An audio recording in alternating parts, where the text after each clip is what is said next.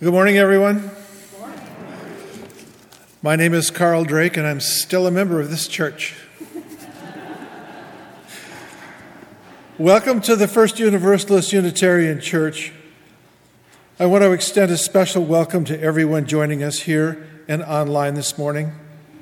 Since 1870, UU Wausau has served as a vital voice for liberal religion in central Wisconsin. We are an intentionally free society that welcomes all people just as you are, regardless of age, sexual orientation, ethnicity, or economic situation. Wherever you are on life's journey, you are welcome here. We are currently worshiping both in person and online, so be sure to subscribe to the church's newsletter and follow us on Facebook or Instagram for updates. We have a few announcements this morning. This is the final week to donate to the Help for the Homeless Hygiene Drive. Thanks to all who have donated so far. If you want to help out, please pick up a list from the table in the atrium and bring the items to the church office by next Sunday. This afternoon from 3 to 5, youth grades 7 to 12 are invited to help spruce up the RE space with a painting project. Supplies and snacks will be provided. Please RSVP to jessica@uuwausau.org. The spiritual autobiography course with Reverend Brian Mason has been rescheduled for 4 Thursdays in March. Please check your yellow pages for details. And now let me give you a little bit of a pledge update. As of today, we have commitments or cash totaling $327,826.13, leaving us almost exactly $22,000 short of our goal of $350,000. This year we have had 99 pledges returned, which is 13 fewer than last year. We're hoping that those additional 13 will come in fairly soon. We are going to call an end to the actual pledge campaign as of today, end of February. But that doesn't mean you can't still give. We have $22,000 that we still would like to raise. So keep that in mind. So ending this campaign means that I'm not going to show up on your doorstep at midnight asking for money. Your children will not bring pledge forms home from Sunday school or during the week. So please keep us in mind. We really do want you to continue to give through the course of the year. With that, let us gather our hearts and minds for worship. Please join me in reciting the church's chalice lighting. You will find the words printed in the order of service. We light this chalice for the light of truth, the warmth of love, and the fire of commitment. We light this symbol of our faith as we gather together. Please join us as you are able for opening hymn number 128.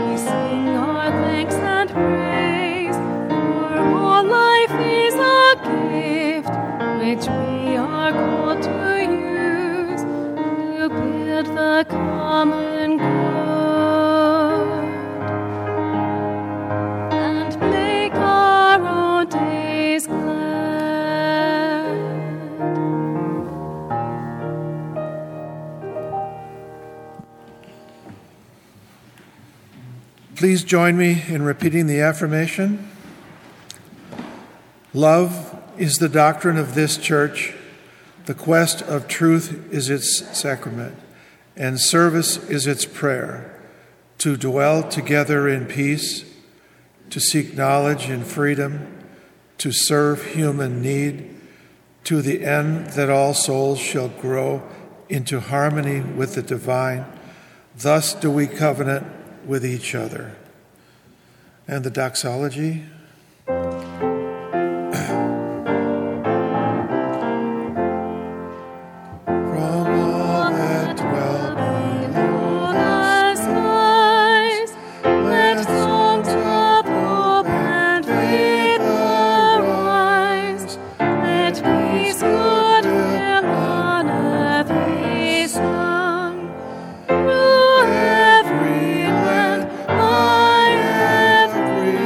Time.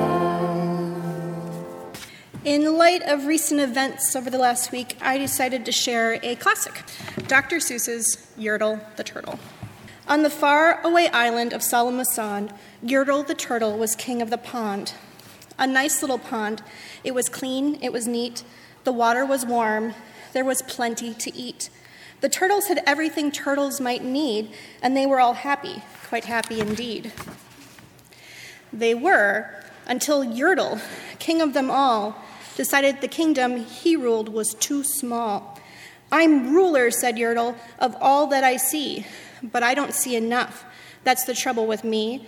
With a stone for a throne, I look down on my pond, but I cannot look down on the places beyond. This throne that I sit on is too low down.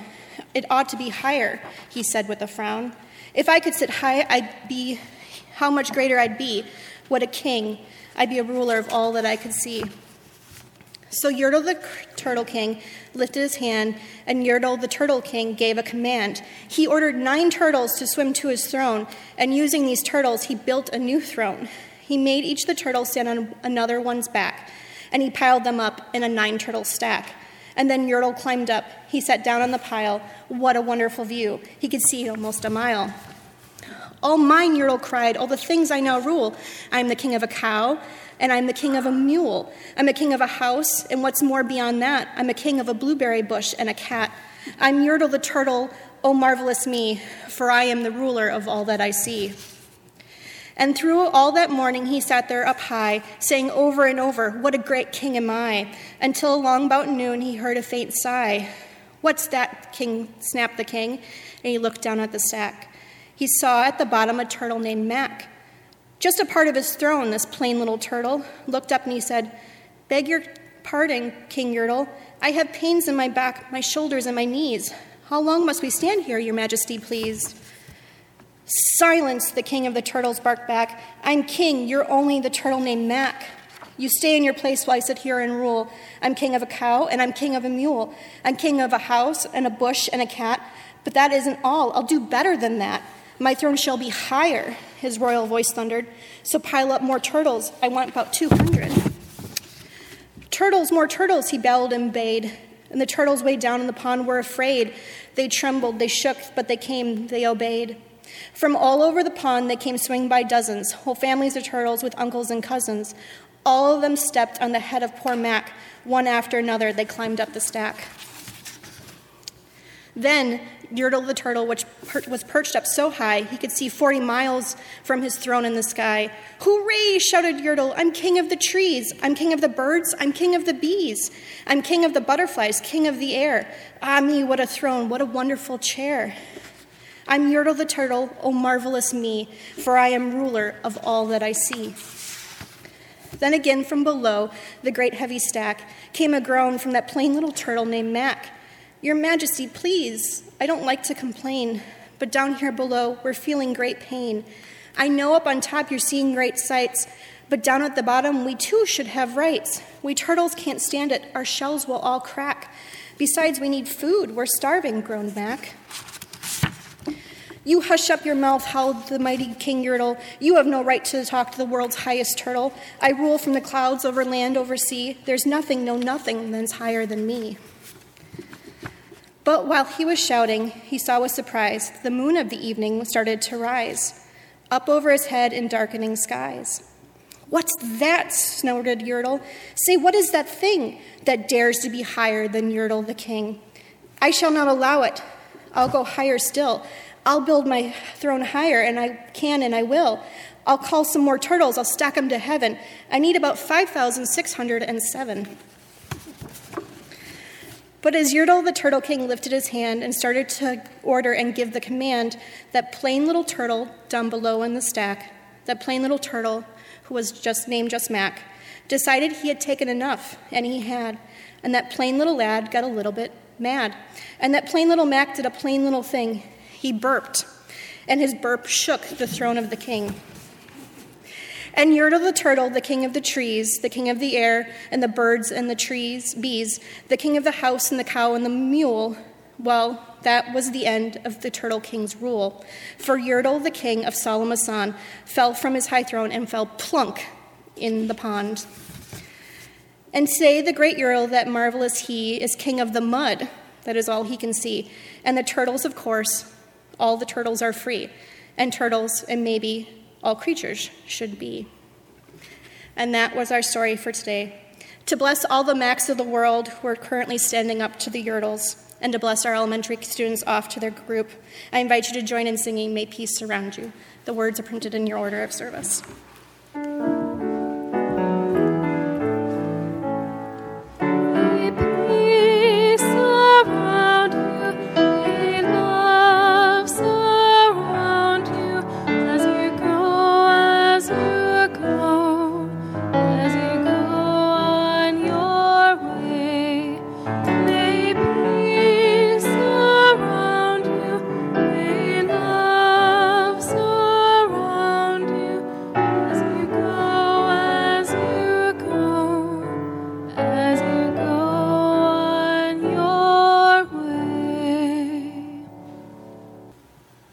The mission and ministry of UU Wausau is made possible by the generous support of its friends and members. Rather than pass a plate at this time, we've placed an offering basket in the back of the sanctuary for you to drop a gift in. You can also stop by our website, uuwausau.org, to make a one-time or recurring gift with your credit or debit card. Thank you for your support.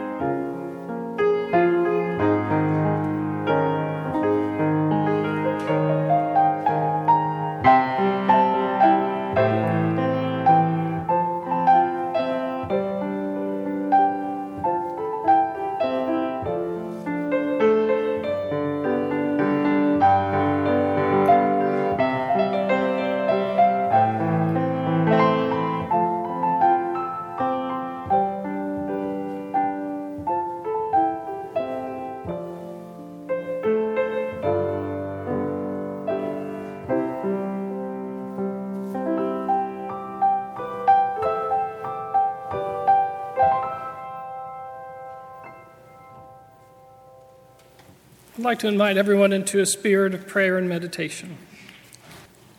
Let us start by preparing our minds and our bodies. I'd like to invite you to take your feet and press them both flat and firm into the ground. If it is your custom to pray or meditate with your eyes closed, I invite you to close them.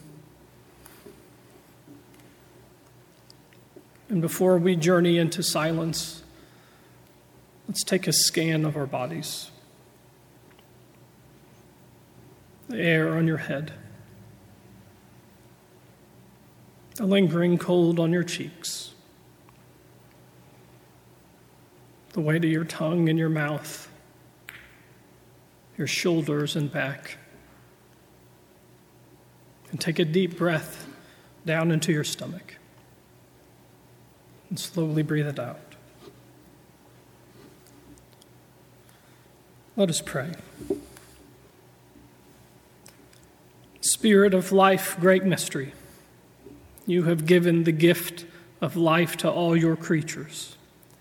But the goodness of creation lies broken, shattered with the weight of anger and loss, heartbreak and sorrow.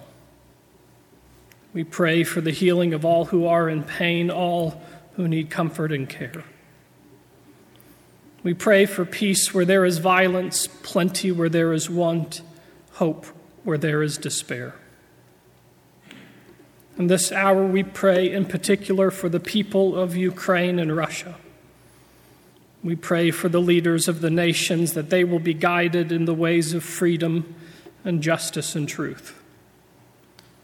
We pray for those who bear arms on behalf of the nation. that they may have discipline and discernment, courage and compassion.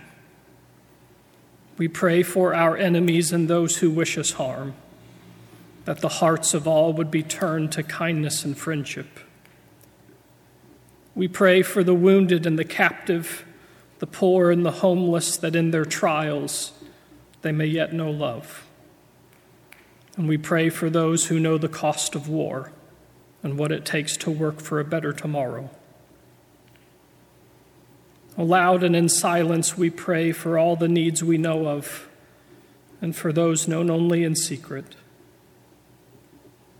Dear friends, let us call to mind all the joys and sorrows in our lives, and let us meditate on them in silence together now.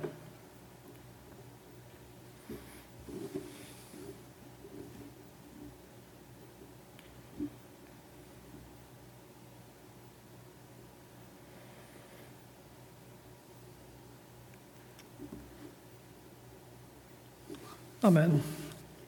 Please stay seated for our prayer hymn number 352, Find a Stillness.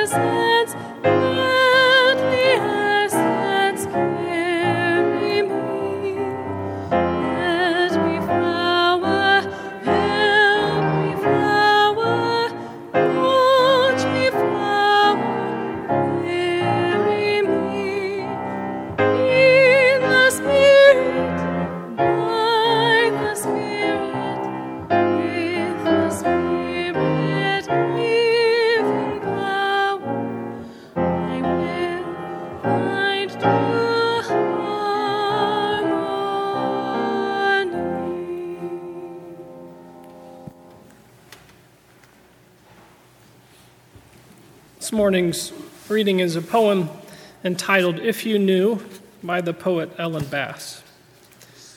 And the poet writes, "What if you knew you'd be the last to touch someone?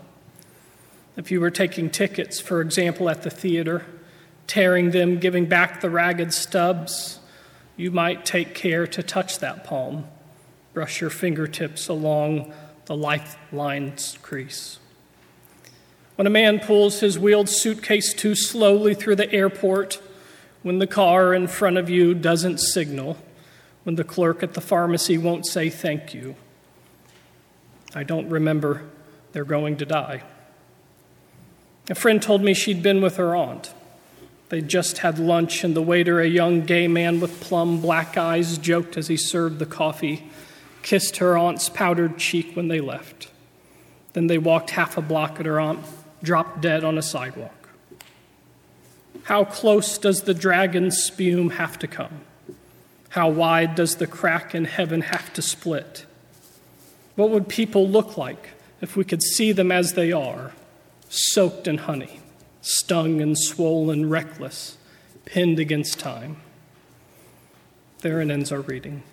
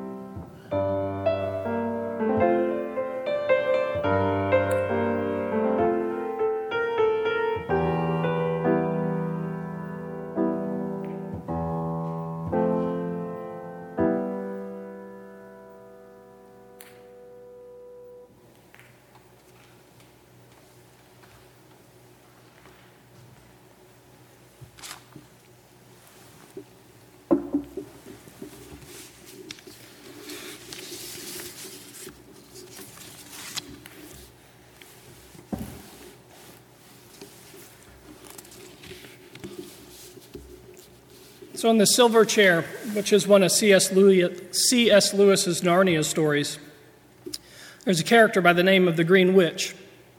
So among the Green Witch's many sinister powers, she can make this enchanting music. She can make these potions that figuratively and literally put people to sleep. So when she starts strumming, people nearby within earshot, they lose the ability to think for themselves before slowly going to sleep. The longer people are in this state, they forget themselves and they forget the world. And slowly over time, they forget their hopes and their dreams. So there's a moment in The Silver Chair when the characters whose job it is to save the land of Narnia from this Green Witch, all four of them are captured. And so the witch, she casts a spell that causes them to question whether the world as they've known it even exists. And very soon they start to question whether there's such a thing as trees, whether there's a sun, whether there are good leaders in this world who can rule with justice and compassion. They slowly start to believe that the world is indeed without hope, that only power and domination can rule.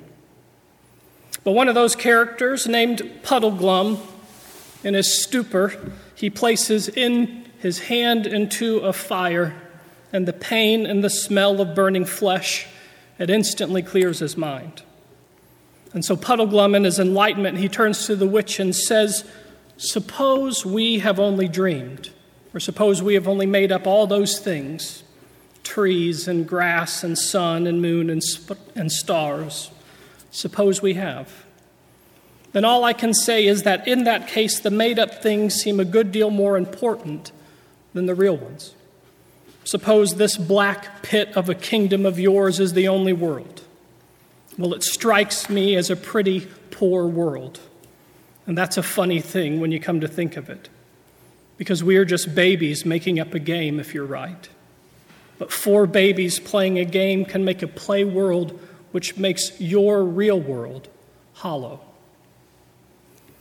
In this scene, what Lewis is doing is he's reminding us how captivating evil can be, how blinding evil can be. Lewis believed that evil and our power to respond to it was proof that we live in a good world that has gone wrong, and that our human calling is to try and break the spells that try and say otherwise. So the news this week, as you all well know, was filled with images and words of hopelessness and words of domination. And so for the first time since World War II, we are witnessing one European nation attempt to violently overthrow another sovereign nation. And so after weeks of everybody around the world watching Russia mobilize soldiers along Ukraine's borders, Russia's leaders mounted an assault on a democratic nation with more than 44 million residents. By the time we leave service this morning, there is no telling what might have happened since we last checked the news. The bloodshed has just begun. And regardless of whether Ukraine and its allies can maintain independence, many people will lose their lives and their loved ones. They will lose their homes and their life savings, and some will lose their freedom. On the topic of the war, the always wise Peggy Noonan, she wrote yesterday in the Journal, quote, "It is ugly, and it will get uglier." Terrifying images of refugees fleeing into neighboring countries and the war dead are already filling the airwaves. I read on Friday the German-American political scientist at Johns Hopkins, Yascha Mounk. He wrote in a newsletter that he sent to his subscribers. This is what he said. He said that Russia's assault on Ukraine has once and for all killed the illusion that the world was getting more peaceful and tolerant. I'm going to quote him now. "The world has just entered its 16th year of a democratic recession that has only gotten deeper over the past 12 months. Social media mostly inspired tribal narcissism instead of facilitating mutual understanding.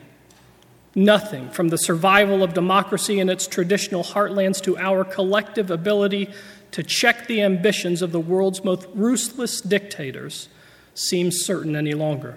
End quote. This war, Mount wants us to accept, has forced the world into uncharted territory. Continuing with this theme, on Friday's PBS NewsHour, you would have heard similar warnings. David Brooks said, and I quote, "I think we are entering a new era. We may be entering an era of great power rivalries such as we saw in the 17th, 18th, 16th, and 15th century." Immediately after Brooks said that, his counterpart, Jonathan Capehart, agreed and added this: "This is a battle of ideas, a larger global struggle between democracy and autocracy," end quote. And yesterday in the New York Times, Thomas Friedman, he wrote this, quote, "Our world is not going to be the same again because this war has no historical parallel. It is a raw 18th century style land grab by a superpower, but in a 21st century globalized world.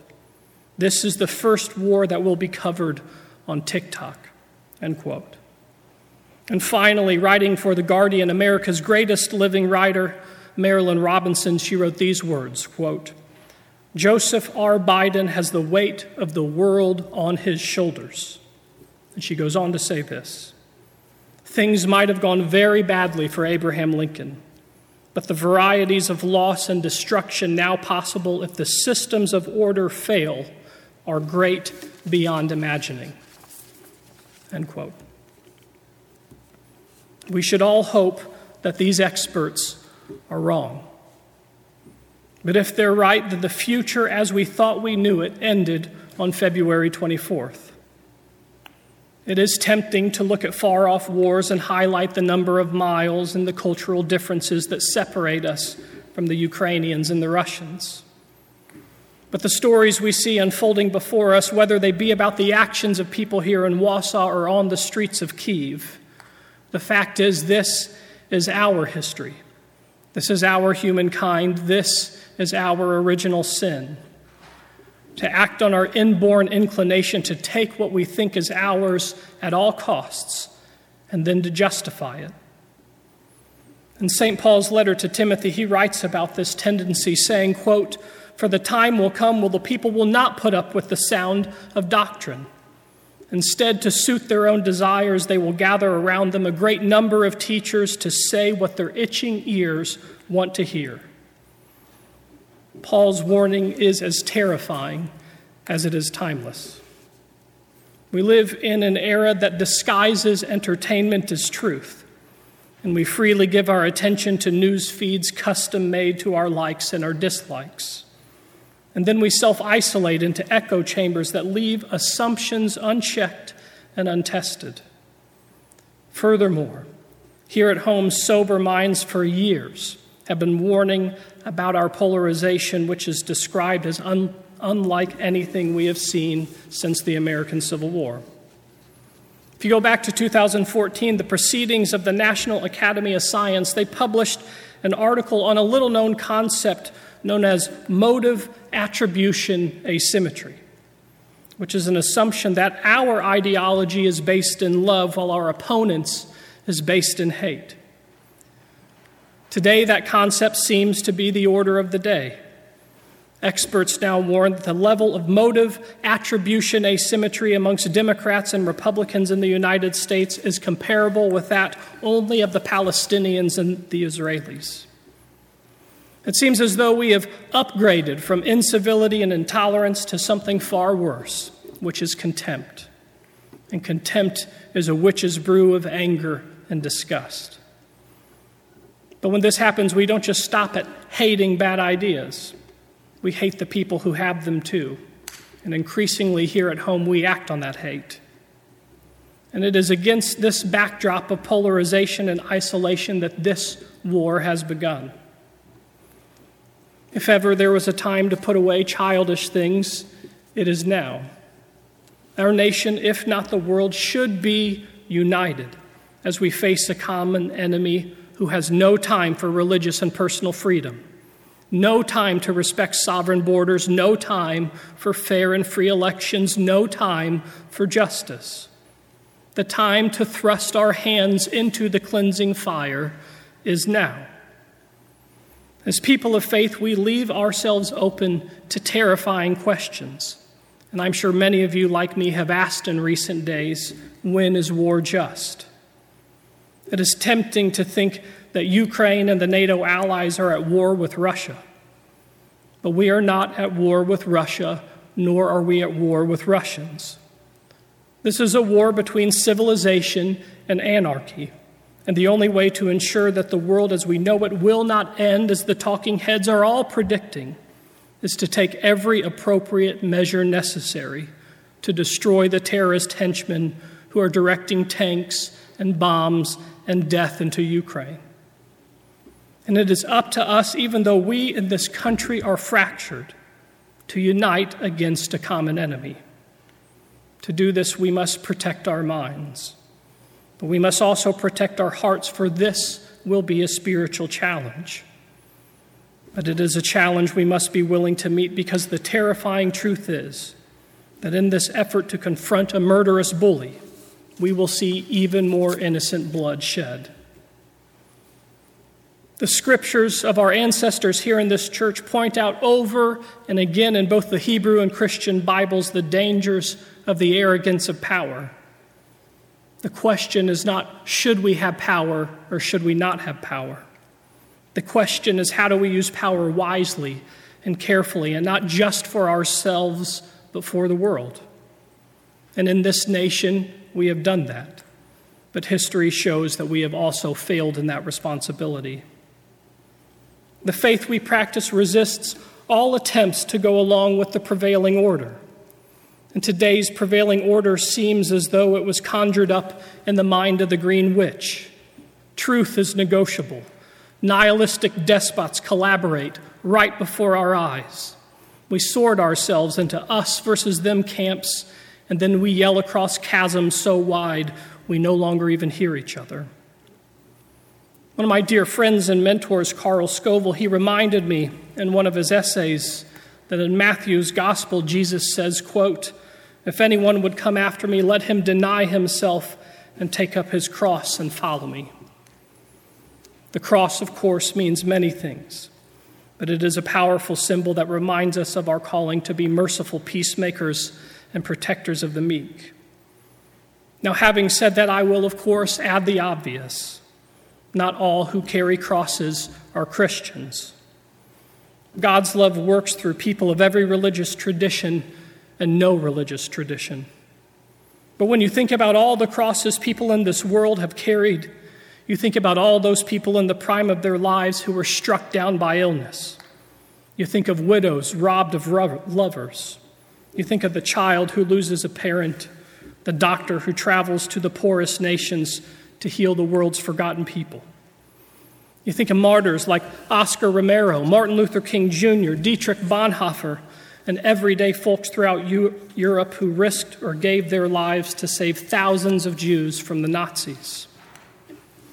From the perspective of rational self-interest, acts undertaken by the people I just mentioned and millions more, they may seem like irrational pride or presumption, but this is precisely what our faith calls us to: compassion and commitment to those on this earth whose lives are torn apart by strife, compassion and commitment to truth, to justice, to grace, and to accountability. When the news of Ukraine comes on and you see the faces of the people who are rising up to confront evil, it is not just the nation's army.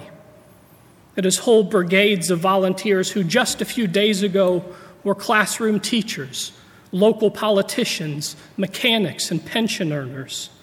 Scores of people with little or absolutely no military training are carrying a cross for their country and the world by answering the call to preserve freedom, to protect the women and men, old and young, who cannot fight for themselves. All those brave people stand face to face with evil, and they are willing to give their lives to prevent its spread.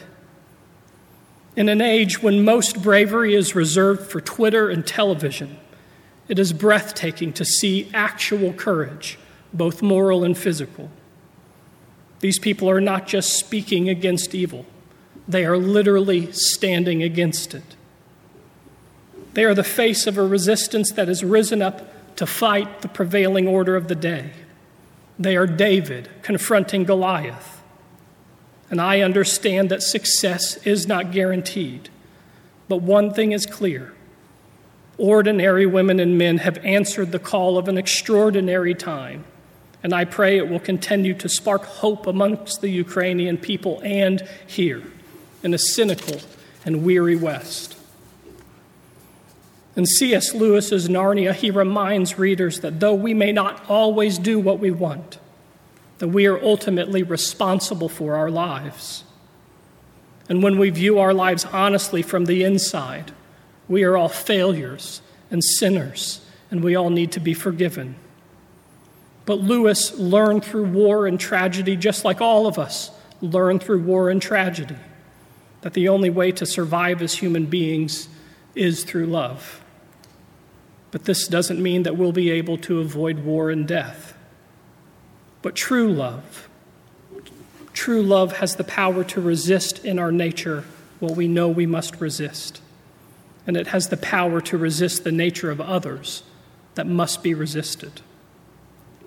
Amen.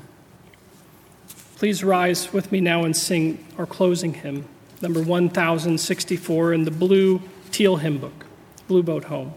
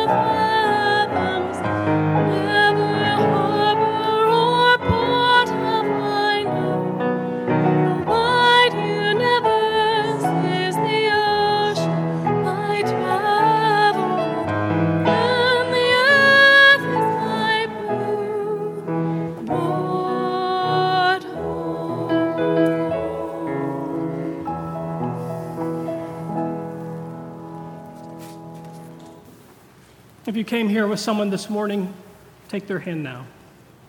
If you're here alone, reach out with your heart. May the truth that sets us free, and the hope that never dies, and the love that casts out fear, may it lead us forward together until the day spring breaks and all shadows flee away. Have a seat, relax, and enjoy the postlude.